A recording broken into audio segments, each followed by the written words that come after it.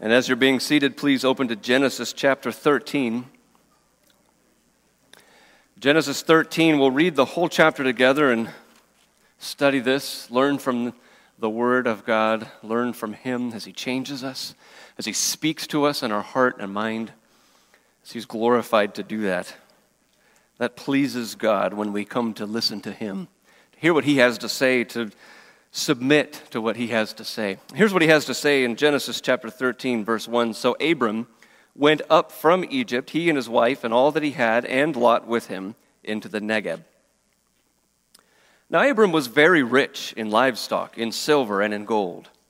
And he journeyed on from the Negeb as far as Bethel, to the place where his tent had been at the beginning, between Bethel and Ai, to the place where he had made an altar at the first, and there Abram called upon the name of the Lord. And Lot, who went with Abram, also had flocks and herds and tents, so that the land could not support both of them dwelling together, for their possessions were so great that they could not dwell together. And there was strife between the herdsmen of Abram's livestock and the herdsmen of Lot's livestock. At that time, the Canaanites and the Perizzites were dwelling in the land. Then Abram said to Lot, "Let there be no strife between you and me, and between your herdsmen and my herdsmen, for we are kinsmen. Is not the whole land before you? Separate yourself from me. If you take the left hand, then I will go to the right, or if you take the right hand, then I will go to the left." And Lot lifted up his eyes and saw that the Jordan Valley was well watered everywhere, like the garden of the Lord, like the land of Egypt in the direction of Zoar. Now, this was before the Lord destroyed Sodom and Gomorrah. So Lot chose for himself all the Jordan Valley, and Lot journeyed east. Thus they separated from each other.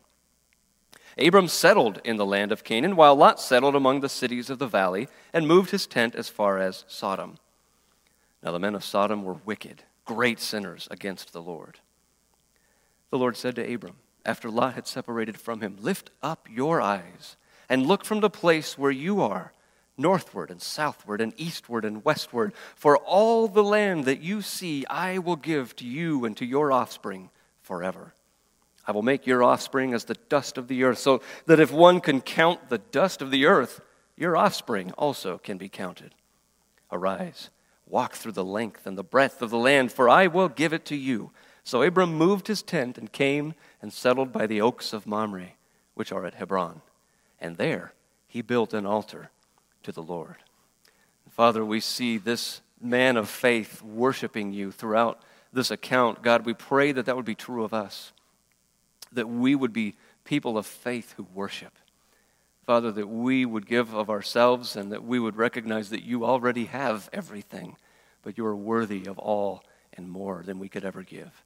We pray that as we listen to your word, as we learn from your word, that you would take the truth and plant it deep in our hearts and our minds to be changed, to be more like Christ, your Son, our Savior. In his name, amen. Well, you've probably heard it said that if you spend enough time with somebody, there's bound to be conflict. And you probably didn't even need anybody to tell you that. If you spent any time with anybody, if you live with anybody else, children, Canyon kids, students, if you've got brothers or sisters, you know how hard it can be. Parents, you know how hard it can be. Just people, if there are people, and the more people that there are, the more conflict that there seems to be. But the question that I want to ask is that true even of people of faith? Now, we've been talking about faith, and faith being that fervent action in the hearing of the word of Christ, hearing it, believing it, and then acting with a passionate intensity, fervent action in the hearing. That's what faith is. That's what people of faith are. And so we're not just talking about generic faith. I believe in something. I believe in something bigger than myself. We're talking about faith in the Lord Jesus Christ that produces that fervent action for him. Is that always going to have conflict? Is that always going to come with conflict in our life? We'll talk about why that will happen, why that will be. But we might also be interested in knowing that if conflict is going to come, well, how should we handle it? How do we work through trouble, struggles, arguments, conflicts, disagreements?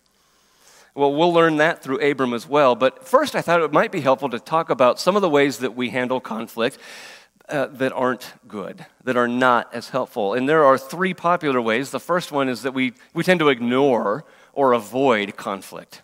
I just kind of want to avoid it, right? Now, it's a terrible idea, but it's one we use a lot.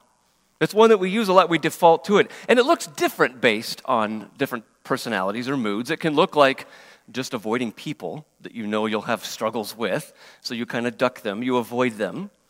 It can look like not addressing certain issues that you know will cause conflict. We'll just avoid it and ignore it and pretend it's not there.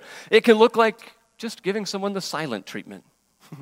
I'm just going to pretend it didn't happen, or I'm going to pretend it doesn't bother me. Now, one of the things that's helpful for us that we need to get better at and get into the habit of doing is to stop calling things what the world calls them, the struggles that we have, and start calling them what the Lord calls them. Rename it what God calls it instead of lessening it, reducing it.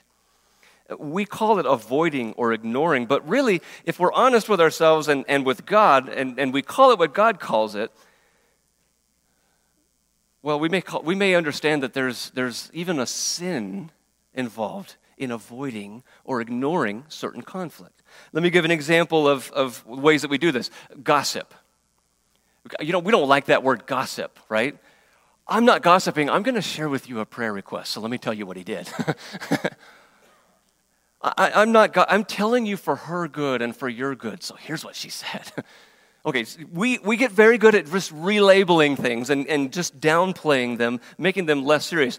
I don't really have any idols in my life. It's just really important that I work really hard for my family. And that's why I'm never home and always working, right?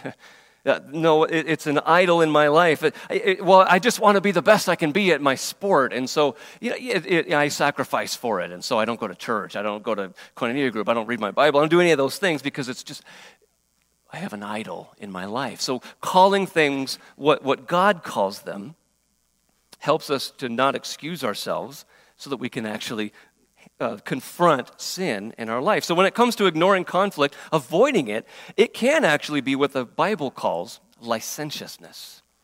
Just just do whatever you want to do, and I'll avoid the conflict. I'll ignore it, I'll avoid it, and just do whatever you want. I don't want to bring it up because it might cause someone to get upset, right? Or when you just stew over it and it builds up in you like a pressure cooker so that you blow up, when you do that, you may not even remember everything that person said or did. You just know, I can't stand that person, right? And you might say, well, I was just trying to be patient. I was just trying to be gracious. I just wanted to get along. And what was happening was there was bitterness taking root inside of us. So the Bible tells us how to handle conflict, and it never tells us just avoid it. Try to ignore it. Just try to find ways around it. It can be disobedience to ignore or avoid legitimate conflict. We'll talk about it more. Now, there is little annoying stuff that people can do that we can just look past, right? We can just get over little things. We don't have to nitpick every little thing that everybody does. But there's another extreme aside from avoiding and ignoring conflict. The other side is someone who thrives on it.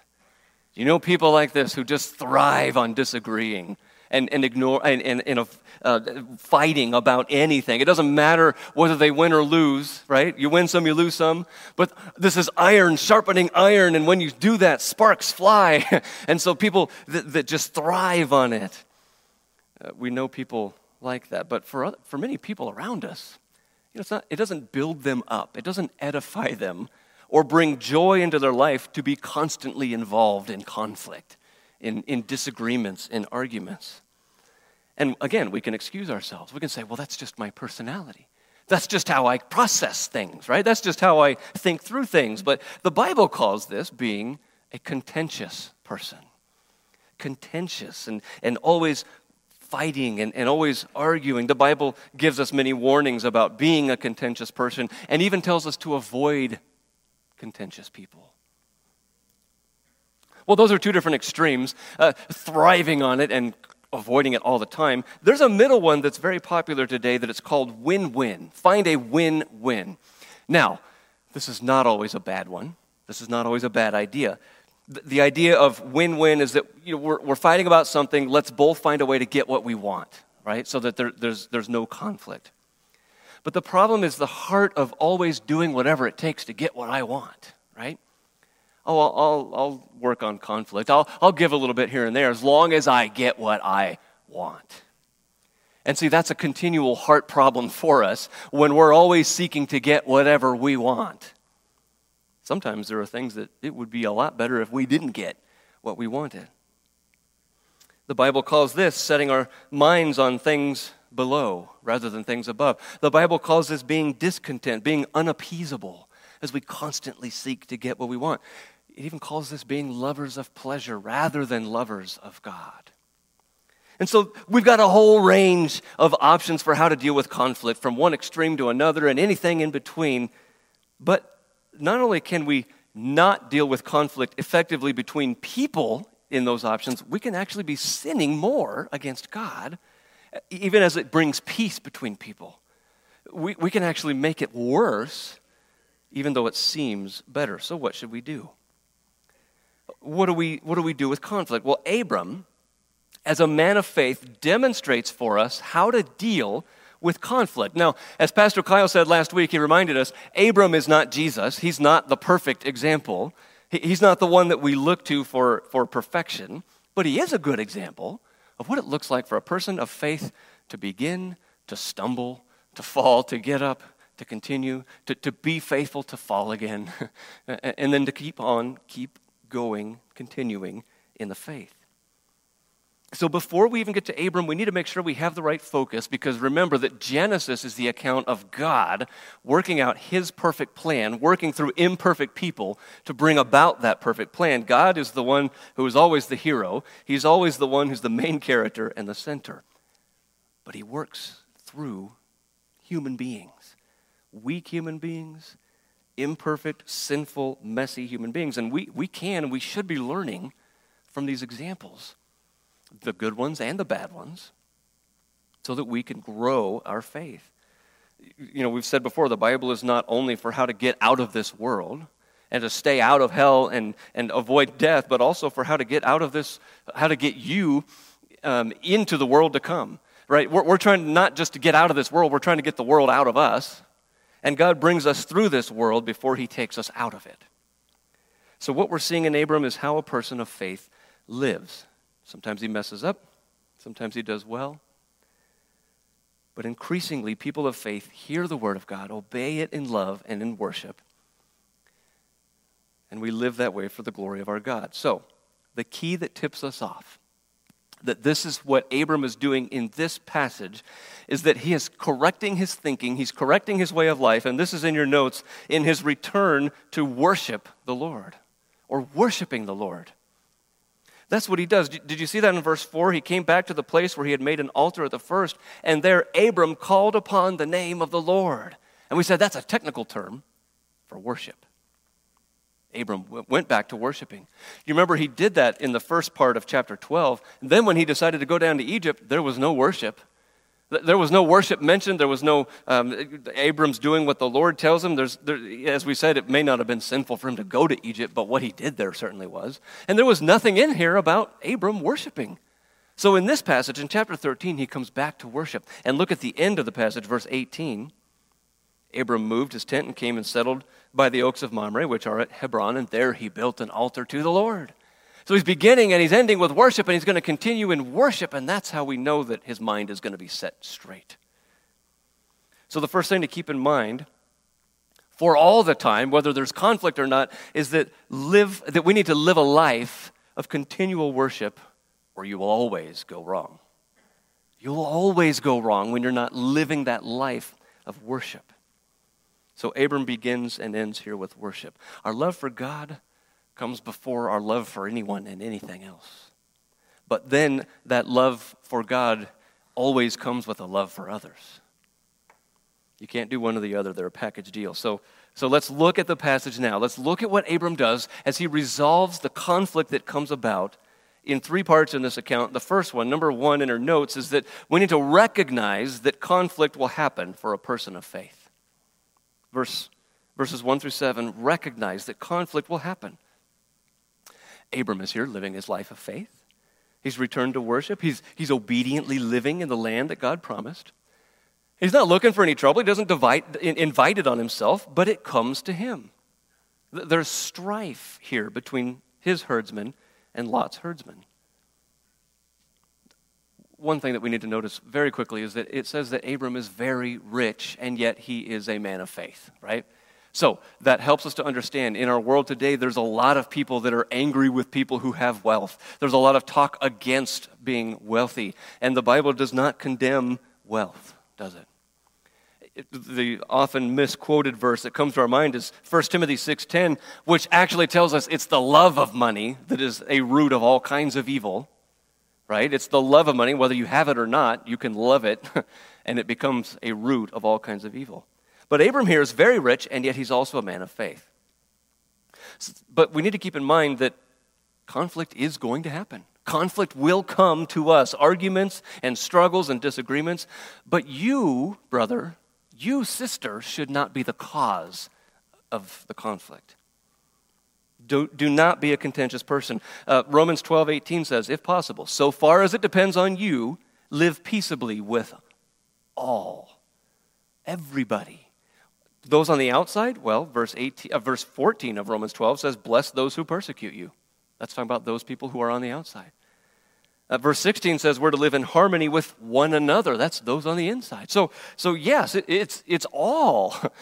As much as it depends on you, live peaceably with all. So Christians, people of faith, should not be the ones causing trouble, causing conflict. We shouldn't be known as troublemakers. You remember Proverbs 6:16 through 19, the 6 things the Lord hates, even 7 that are an abomination to him? And it includes things like pride and lying and murder and wicked heart, those who work hard to do evil, false witnesses. But the last one is one who sows discord among brothers. You know, a conflict that's always happening between brothers. A person who thrives on conflict. God says he hates that.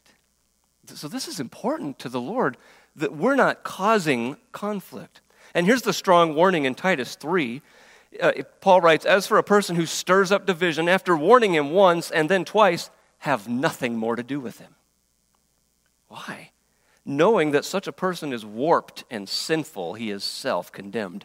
Did you realize that? If you live for conflict, if you thrive on arguments, God says you are warped and sinful and self-condemned. Those are strong words. And he says other Christians should avoid you after they've tried to warn you once and then twice. So 2 women shared an office together. And there was a window in the office, and one said, the window must stay open or I will suffocate and die. The other woman said, the window has to stay closed or I will catch pneumonia and die. And the 2 of them argued incessantly. So a woman from the next office came over and said, I have the solution. Leave the window closed until one of you dies, and then open it until the other of you dies. And then we'll all be at peace.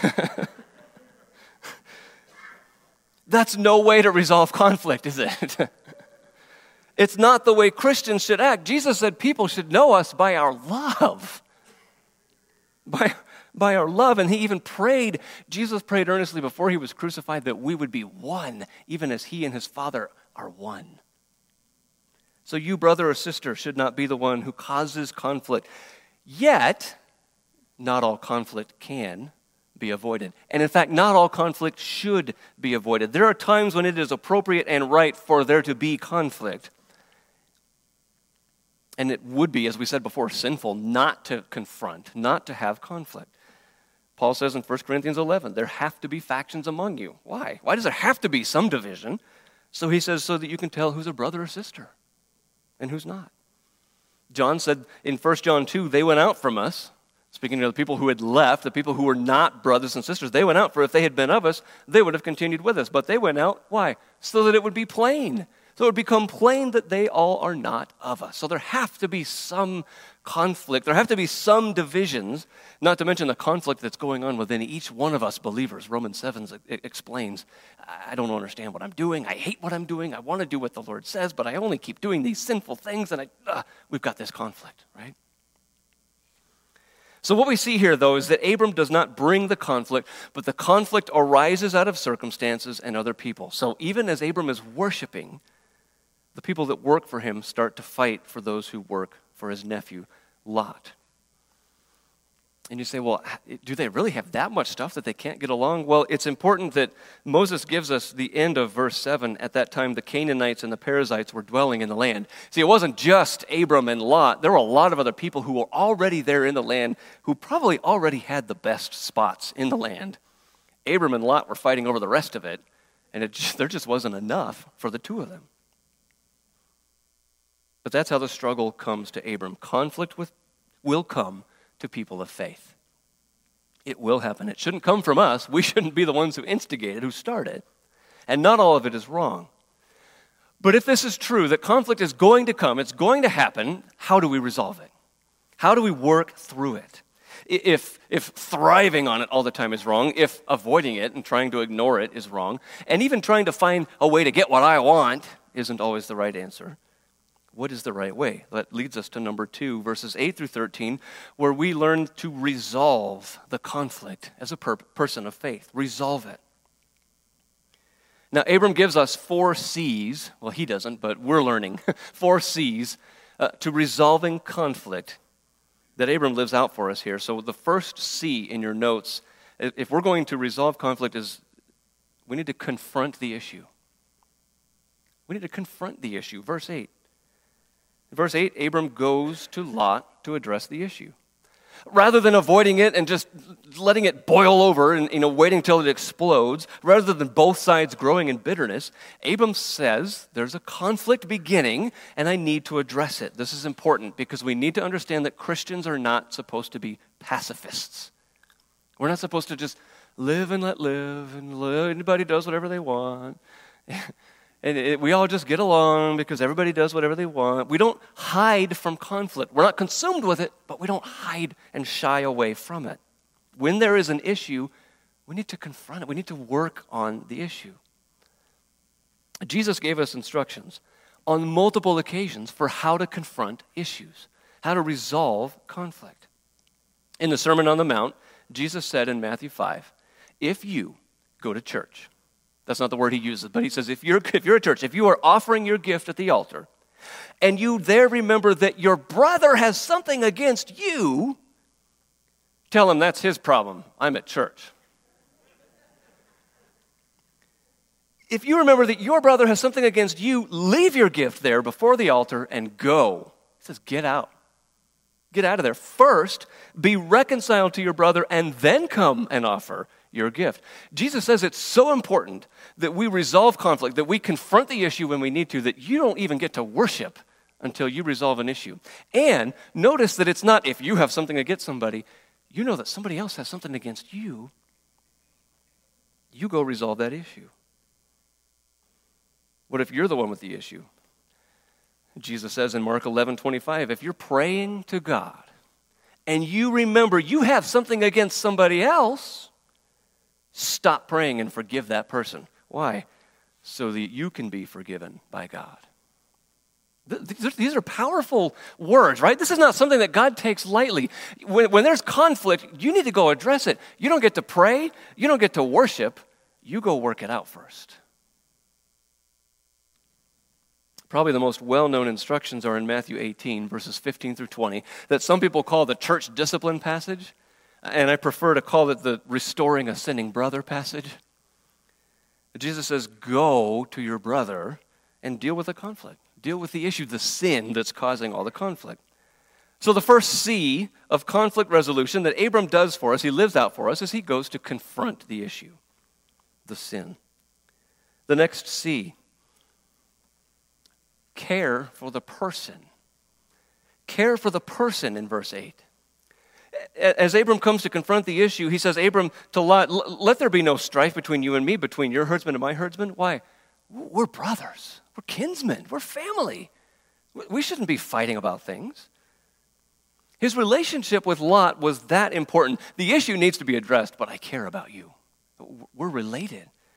And brother and sister, we're related spiritually in Jesus, even more strongly than blood. We don't have to tackle each other to tackle this problem, right? Abram didn't come at Lot with a list of, this is what your guys did to my guys, or this is why you owe me an apology, or, this is what you need to make right. He didn't come at Lot dredging up all the he said, she said, this is what he did, and that's what she did.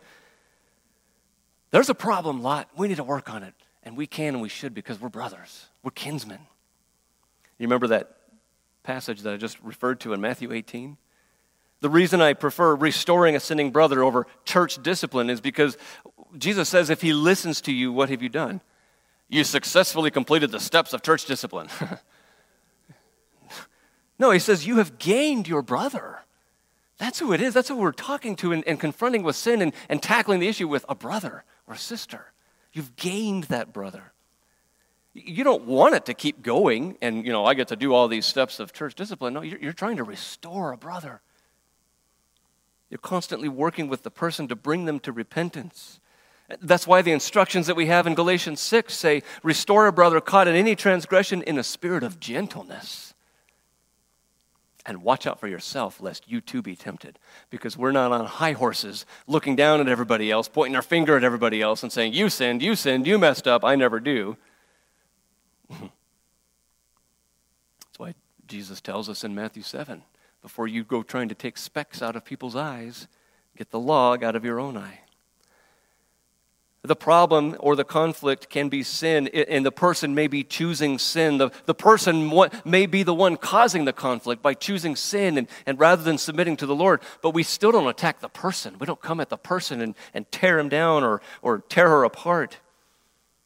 We call the person to repentance and caring for them the whole time in a spirit of gentleness. That's the example that we see from Paul in Philippians 4:2. He says, I entreat Euodia and Syntyche to agree in the Lord. And he says, my faithful companion, help him. Help him work it out. You can almost hear him, please, work through that, whatever that conflict was. So Christians are not pacifists. We've got to confront conflict. But while we do, we care for the person on the other side. The next one, and this may not be your favorite one, but this is an important one, concede when you can. C-O-N-C-E-D-E. Concede when you can. Give it up. Give up. Lose the conflict. Lose the argument. For the sake of fellowship and care, for the sake of your obedience to the Lord, be willing to give of yourself. Sacrifice what you want rather than demand you get what you want. In these verses, Abram doesn't seek the win-win. Hey, let's divide up the land. Let's make sure that I get some of that really good land over there and you get some of that land and let's work together on this. He says, Lot, you take it. Whatever you want, Lot. The solution here is there's only so much land. We can't both stay here. You decide. Abram is the older one. Abram's the richer one. He's the stronger, more powerful one. He's the one that has God's very promises on his life. He's got God's covenant. He could have pulled the God card. God's talking to me. I think I should get to choose what land I get. But that's not what Abram does. He says, Lot, you choose. Take the land, whatever you want. Now, it sounds kind of easy, just removed from the situation, but this is what Jesus calls us to also. And this is going to hit us a little bit harder. If you'll keep your place here in Genesis, but turn to Matthew chapter 5, in the Sermon on the Mount, where Jesus is teaching us what it looks like for believers to live in life, a life of holiness, a life that is bringing glory to God. At the beginning in Matthew 5, he says, you've heard it said several times. Your teachers have told you this. They've said this, they've said that. And some of what they said has come out of the scriptures and they've twisted it. Other things that they've said have just come out of their own minds. But here in Matthew 5, verse 38, what they start with is the word of God. Jesus says, you have heard that it was said, an eye for an eye and a tooth for a tooth. Now, that is Scripture. Those are words from Scripture. But what they had done is they had twisted it out of the arena of judges, of government, of right punishment for wrongs done within the government, within the authorities that God had placed over them. They'd taken it out of that realm and they'd applied it to me personally. Boy, you do something against me, I'm going to do it right back to you. And they were telling people, that's okay to do. That's revenge. It's retaliation. Lex talionis, right? Eye for an eye, tooth for a tooth. You do something to me, you better expect it right back. You've heard it said that, but I say to you, Jesus says, do not resist the one who is evil. Oh, okay, Jesus, what does that look like? Not resisting an evil person. He gives us 4 different statements here. And these are going to strike at us. These are going to be difficult for us. But we need to hear these. The first one he says is, if anyone slaps you on the right cheek, turn to him the other also. Now, some of us have misunderstood this and have thought that Jesus is condoning just pacifism. If somebody comes to strike you, you just let them and you just become a punching bag, right? And you just let them beat you. Jesus is not saying it's wrong to defend yourself or to defend your family. If you look at the word slap, this is not a closed-fisted strike or punch. This is a slap, a smack. And he says on your right cheek. So, most people are right-handed. If they're going to slap you, they're going to slap you on your left cheek. So the idea here is this backhanded slap across your right cheek. It's not intended to inflict pain. He's talking about your personal dignity. Somebody wants to come and injure your dignity, slap you on the right cheek, turn to him the other also. Be willing to sacrifice your own dignity. Don't resist this evil person. This is what he says. The next one, verse 40, if anyone would sue you and take your tunic, let him have your cloak as well. Again, this is not someone saying, I'm going to sue you for everything you've got. I'm going to take you to court and just take everything away from you and your family. No, Jesus doesn't say it's wrong to defend yourself, again, or your family.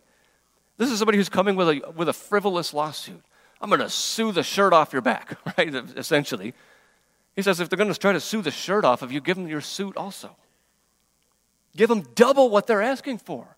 They want to smack you across the right cheek, give them the left cheek. They want to take your underclothes, give them your overclothes.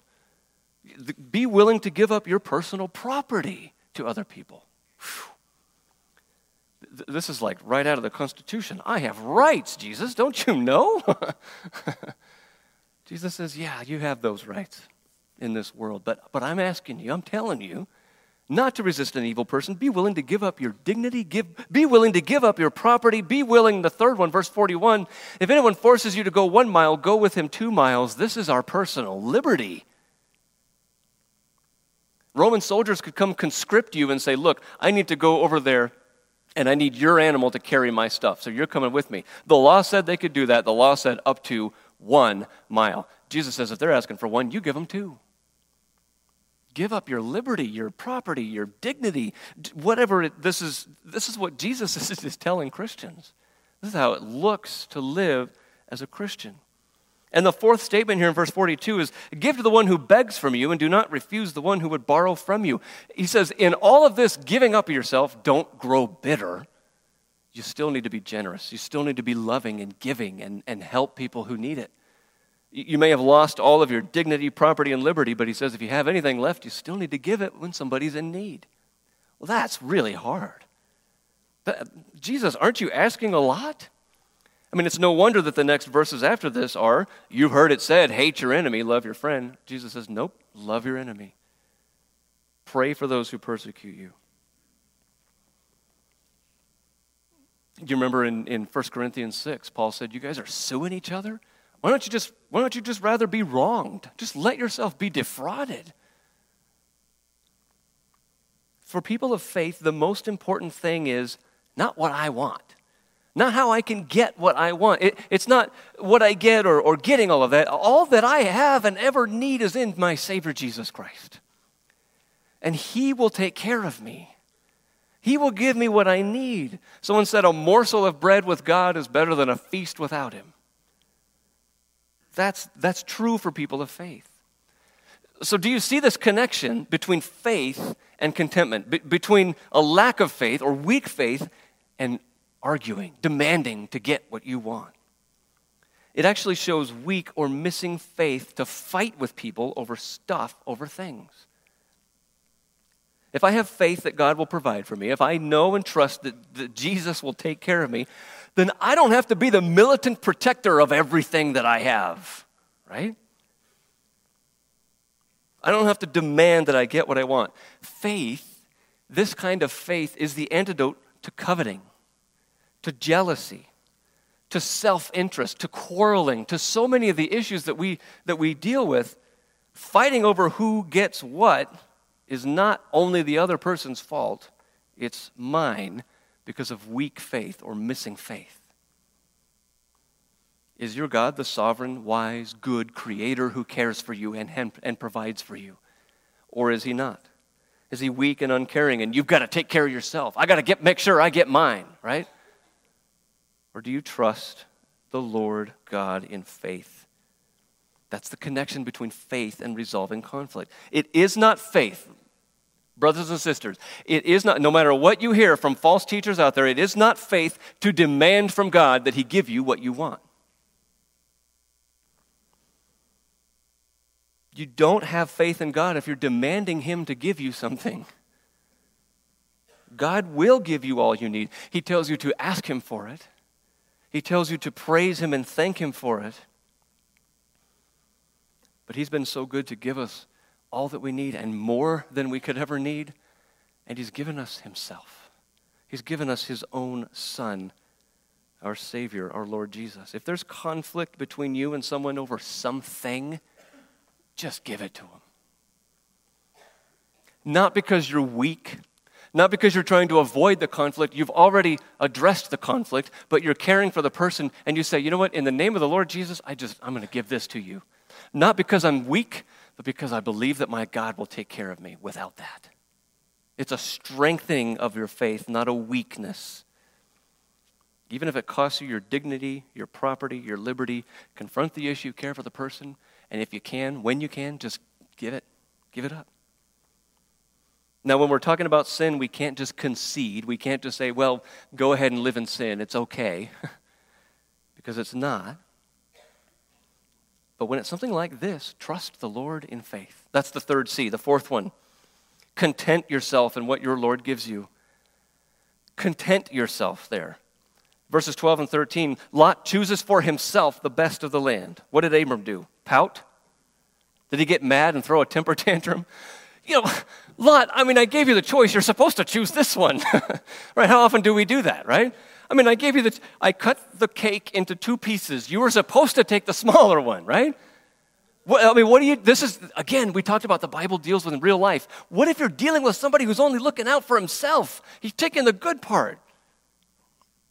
You let him have it, and you content yourself in what God, your God, has given you. It doesn't get much more real than this. He just takes it, and he doesn't even look back. Lot just goes, thanks, Abram. I'm taking the good land. Verse 12 says, Abram settled in the land of Canaan. He settled there. He was content with what God gave him, the land that God had promised to him.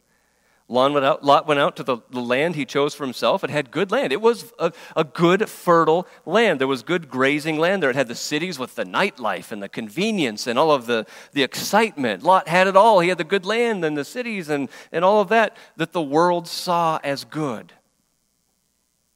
But don't look past verse 10 where it says, Lot lifted his eyes and saw for himself that the Jordan Valley was well watered everywhere. It was like the garden of the Lord. It was like the Garden of Eden. And Egypt in Zoar, we don't know where that is today, but it must have been good because all of this is compared to the Garden of Eden, the garden of the Lord. Lot saw it as good for himself. He looked, he saw, he liked, he took. Right? From our previous studies, is mankind any good at deciding for himself what good is? He's not. Look what he chose in verse 13. The men of Sodom were wicked, great sinners against the Lord. With his eyes, he saw goodness. God saw what it really was, wicked and great sinners. The idea of wicked is breaking up or ruining what is good and desirable in a person or in society. That's the word wicked. Just break it all up, ruin it all. They're wrecking themselves and their society, tearing it apart with their wickedness. Can we identify with that today? With people around us tearing apart our society, tearing apart the fabric, trying to destroy families and babies and anything else, and praise God for Roe versus Wade being overturned this week. Amen. but mankind is still struggling and fighting and protesting and doing everything they can. That's what these people in Sodom were doing. They were tearing apart their own civilization with their wickedness. And he says that they were great sinners. The word for sin is missing the mark, failing, coming short of God's plan, his will, his purpose. You remember that God created mankind with his purpose, his goals in mind, his will. God dictates to mankind. Whenever we miss those, we fall short. It's called sin. But these people were great at it. They excelled at it. They tried really hard. There was an abundance of sin against the Lord. All sin is against the Lord. But they really worked at it, and they excelled at it. What looked good to Lot was being ripped apart by great sin and wickedness, and he couldn't see it. But Abram, he probably couldn't see it either yet. He would see it soon. But he didn't just sit there and stare and wonder what might have been. Oh, I wish I could have done that too. He's content here in the land that God gave him. We're reminded of 1 Timothy 6. That we came into this world with nothing and we're leaving with nothing, right? What should take the place of wanting more and more, 1 Timothy, Paul says? Godliness with contentment. That's great gain. Godliness with contentment. I'm going to be content with what God, my God, has given me. Hebrews 13:5 helps us to see this connection between faith and God, hearing and believing and acting. Hebrews 13:5 says, keep your life free from love of money. And in that place, in the place of love of money, be content with what you have. How do we do that? Because he has said, I will never leave you or forsake you. Instead of the love of money, instead of wanting more things, instead of finding my comfort and my satisfaction, my contentment in my stuff, find it in your Lord who will never leave you. He will never forsake you. You have Jesus Christ, brother, sister. What more could you need? That's how a person of faith resolves conflict. You have to confront the issue, but you care for the person. You concede when you can, wherever you can, and you content yourself in your Lord. Listen, that's what God did with us. He made everything perfect. He made everything without sin, and then we fell into sin. We chose to rebel against him. God said, I've got to confront this issue. I've got to confront this head on, but I'm going to care for these people. I got to care for these people. They're made in my image. I made them, and I love them, and they will bring me glory when I save them. So he conceded where he could. He couldn't give up on his holy standard. He couldn't lessen himself. He couldn't give up his holiness, but he could give up his son. His son, Jesus Christ, his only begotten son, he gave him up for us. And then he was content with the satisfaction of Jesus' perfect sacrifice that he gave for us. And no matter what we end up with in this life, we have more than we could ever hope to have because we have Jesus. Well, as we close out this chapter, notice number 3, the third part from Abram's example, that we resume worship. We resume worship after resolving conflict. Verses 14 through 18, Abram and Lot have separated, and Abram just got ripped off. He got the raw end of the deal. And now he's alone on top of it. Yet he's never alone. Brother and sister, you are never alone. The Lord comes to him and blesses him for resolving the conflict through faith in God's promises. And God says, look, remember my promises. Remember the word that I spoke to you. He even furthers the description of it. Can you count dust? Because if you could, then you could count all of the offspring I'm going to give to you when you get this land. And the only way for Abram to accept any of that is by faith. Can't see any of it happening. He can't right now see how any of it could ever happen, but he doesn't waver. Because instead of seeing for himself, verse 14, God says to Abram, now lift up your eyes and look. Look at what I'm going to show you. Lot may have looked and seen for himself, but I want you to look now and see what I'm going to do. And amazingly here, it's not in the English, but in the Hebrew, the word na is the word please. God speaking to a person says, please, Abram, look up. And look at the land that I'm giving you. There are only 4 times in the entire Old Testament where God says to a person, please. This is one of them. The other 3, by the way, are when God says a son will be born to old Abraham. Genesis 22, when he says, sacrifice your only son, Isaac. Exodus 11, God says, please, Israel, ask Egypt for all of the stuff that they're going to give you. Plunder them on your way out. But this is God tenderly dealing with his man of faith who believes in him. Survey it. Get up and walk through it. God just carefully, lovingly leading this man. Survey it, because I'm going to give it to you. And Hebrews 11:9 says it was by faith that Abram obeyed that. He sojourned in the land. He went all throughout it. Without being able to see how it will happen, without understanding hardly any of it, he believes the Lord and he obeys. So he moves his tent, he builds another altar, and he continues to worship. He didn't stop worshiping. He started out that way. He resolved conflict by worshiping God. He continues it, and he resumes worship again afterward. Keep in mind that that's the way that we live a life of worship. Not just on Sundays, not just when we're singing, but all of the time. Our worship to God is obedience to Him because of our love for Him. No matter how it turns out, whether you're cheated, whether you didn't get what you wanted, not only are you to be content with your God, you are to worship your God. Worship this good God who is worthy of our worship. We read Romans 12:18 earlier, as much as it depends on you, live peaceably with all. The next verses are so instructive and helpful for us. When you've completed all this, when you've been cheated, when you've really been wronged, when you've been taken advantage of, your faith is going to be tested. So he says, "Beloved, never avenge yourselves, but leave it to the wrath of God, for it is written, 'Vengeance is mine, I will repay,' says the Lord." Even if nobody notices or cares that you've been wronged, nobody cares or notices that you didn't get what you wanted and you gave up everything so that the other person could, God says, "I will reward you and punish them." So you live the life of faith, worshiping God continually that He has called you to live, giving your enemy food when they're hungry, drink when they're thirsty, and trusting God to work out everything. And follow Abram's example. Abram's example here is that you may be alone, but you're never alone in verse 14. Abram remembers God's promises in verses 15 to 16. Abram lives in obedience of faith. He says he does exactly what God tells him to do, verses 17 and 18. And then verse 18, never stops worshiping. So our application. First point in our application is to repent where we have not resolved conflict God's way. If you know that there's conflict between you and somebody else, or because of a situation, or because of sin, whatever it is, whatever the conflict is, you are a person of faith. When you are a person of faith, believing in Christ Jesus, you've repented of your sins, we still mess up. There's still conflict even that we can't help.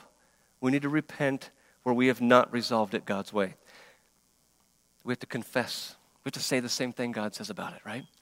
Don't sugarcoat it. Don't say, well, I was just, what I was actually doing was. Not just to God, but to others. Confess. This is what happened. Repent of not resolving it right. And then next, commit to resolving conflict God's way. The way that honors God. Commit to serving God, to serving others this way. Remember, the big idea here in Genesis is that God's plan will not be interrupted. God's plan will come about, and His plan for your life, brother and sister, I can say with 100% truthfulness, accuracy, and certainty, is for you to be more like Jesus. Because He tells us that in His Word. That will not be interrupted. But this is part of how we can work with God toward that. Father, we praise You and thank You that You are so good.